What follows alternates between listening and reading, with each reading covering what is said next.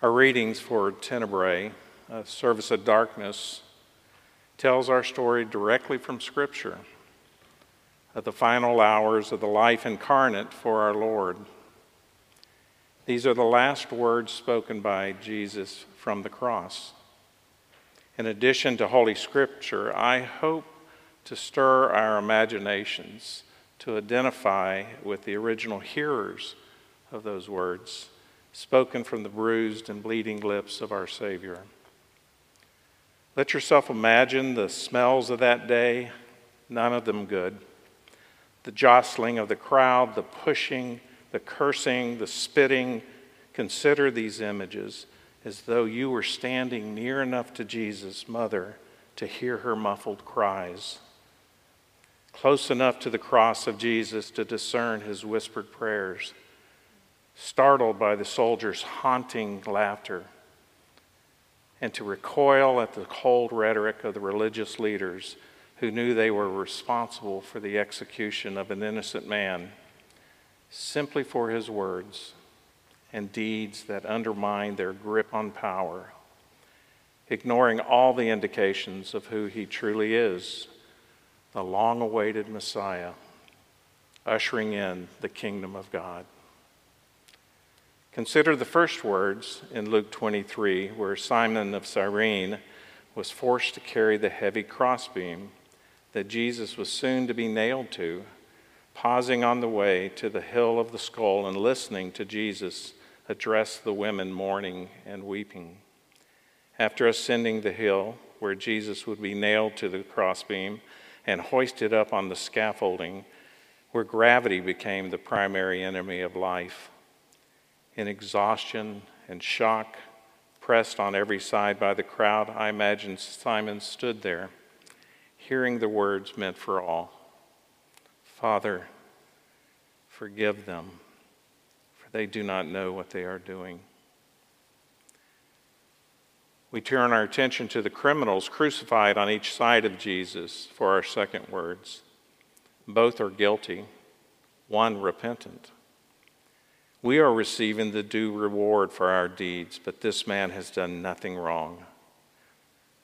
One mocked Jesus, even as he hung in pain beside him, and the other rebukes the first and appeals to Jesus for when he comes into his kingdom. Guilty, dying, sin-burdened, broken, pierced, bleeding, this man heard the words that he could have never expected. Truly, I say to you, today you will be with me in paradise. Our Savior, in tremendous agony, physically, mentally, spiritually, could have remained silent or mumbled a reply, but instead he gave a resounding, affirming response to this sinful man. Truly, we will be together in paradise. Mary, the mother of Jesus, witnesses what she could never have imagined in her worst nightmares. Her son, the Savior of the world, dying on a cross. With Mary is a group of courageous women holding their ground in a place so volatile that no male disciples even approached this place for fear of their lives, except for Apostle John. Mary huddled with her closest friends and family members as they faced this horror. And Jesus looks down from the cross. Woman, behold your son. And then turns his attention to John. Behold your mother. In the midst of unbearable suffering, Jesus provides for his mother and trusts his closest friend with this sacred duty. These are the third words spoken from the cross.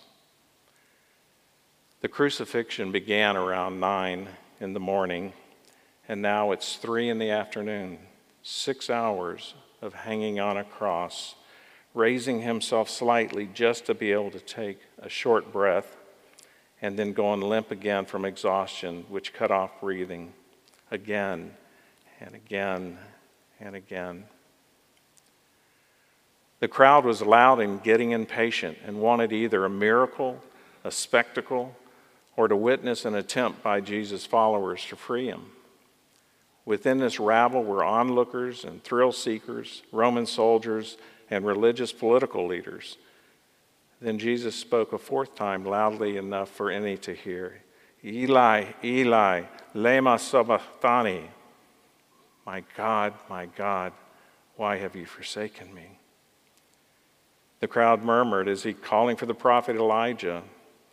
One onlooker took a sponge filled with sour wine and lifted it on a stick to Jesus' mouth for him to drink. And another tried to stop him for the thrill of maybe seeing Elijah come into action. One had a moment of compassion, and the other only wanted the thrill of a magic show. As troubling as this is, imagine being in or near this selfish, hateful crowd of rude bystanders and arrogant religious leaders. Yet Jesus was quoting Scripture, the 22nd Psalm. Through all this, even hanging on a cross, Jesus quotes Scripture that prophetically describes in detail what he is experiencing. I want to pause here after the fourth words and invite you to consider about how each of these situations might resonate with your life. There's no indication Simon of Cyrene knew anything about Jesus before this day. Hearing Jesus' word, seeing his forgiveness of the worst kinds of actions, must have left a lasting impression on Simon. It's believed that his sons Alexander and Rufus became influential Christian missionaries. Simon was likely a good person even before meeting Jesus. Yet at some point, we all need to realize that being good is not good enough. Salvation comes by surrendering our dependence on our own abilities and reaching out to depend on Jesus, who alone can save us.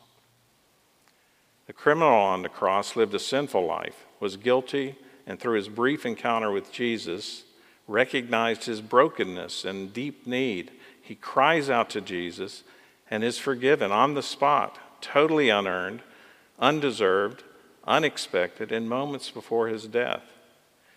And he goes down in history as one of the great examples of the power of God's grace. For some of us, like those with Mary at the cross, we may never remember a time that we didn't love God and surround ourselves with committed Christians. We may not have a dramatic conversion story, but our faith is as authentic as the criminal or the pre-converted Simon, and we have as much need for a Savior as anyone. I open by asking you to use your imagination to identify with the original hearers of these words spoken by Jesus. I pray there were moments that you could grasp and personalize the grief and world-shaking shock of this experience. The reality is, part of you was there, as is true for everyone who ever has or ever will accept the gift of his offer of redemption, of forgiveness of sins. Our sin was there. Who we are as estranged and fallen people. Our personal debt was being paid in full. Our humanity restored by the only Son of God, eternally begotten of the Father, God from God, light from light, true God from true God, begotten, not made, of one being with the Father. The sacrifice of Jesus is for all humanity, but it is also very personal. Jesus died that day for you and for me, for a broken and sinful world. This is not only their story back then, this is our story right now. Paul writes in Philippians, in our relationships with one another, have the same mindset as Christ Jesus, who being in the very nature God did not consider equality with God something to be used to his own advantage. Rather, he made himself nothing by taking the very nature of a servant, being made in human likeness. And being found in the appearance of a man, he humbled himself by becoming obedient to death, even death on a cross. Now, we will now continue the service with the last three statements from Jesus as he gets closer and closer to death. How quietly Jesus must have whispered these final three statements. I thirst. It is finished. Father, into your hands I commit my spirit. I thirst is a statement of Jesus' full humanity as his physical life slips away. How difficult it must have been for God to watch his beloved Son die, suffer. Jesus, who was anointed by the Holy Spirit to proclaim good news to the poor, freedom for the prisoners, sight for the blind, freeing the oppressed, proclaiming the year of the Lord's favor, seeing this Jesus broken and beaten, poured out like a drink offering, thirsty, broken, alone, dying. It is finished. Completion. The sacrifice has been made. Redemption fulfilled. Debt paid. Jesus humbled himself by becoming obedient to death, even death on a cross. And into his Father's hands, Jesus committed his spirit. In Jesus' name, amen.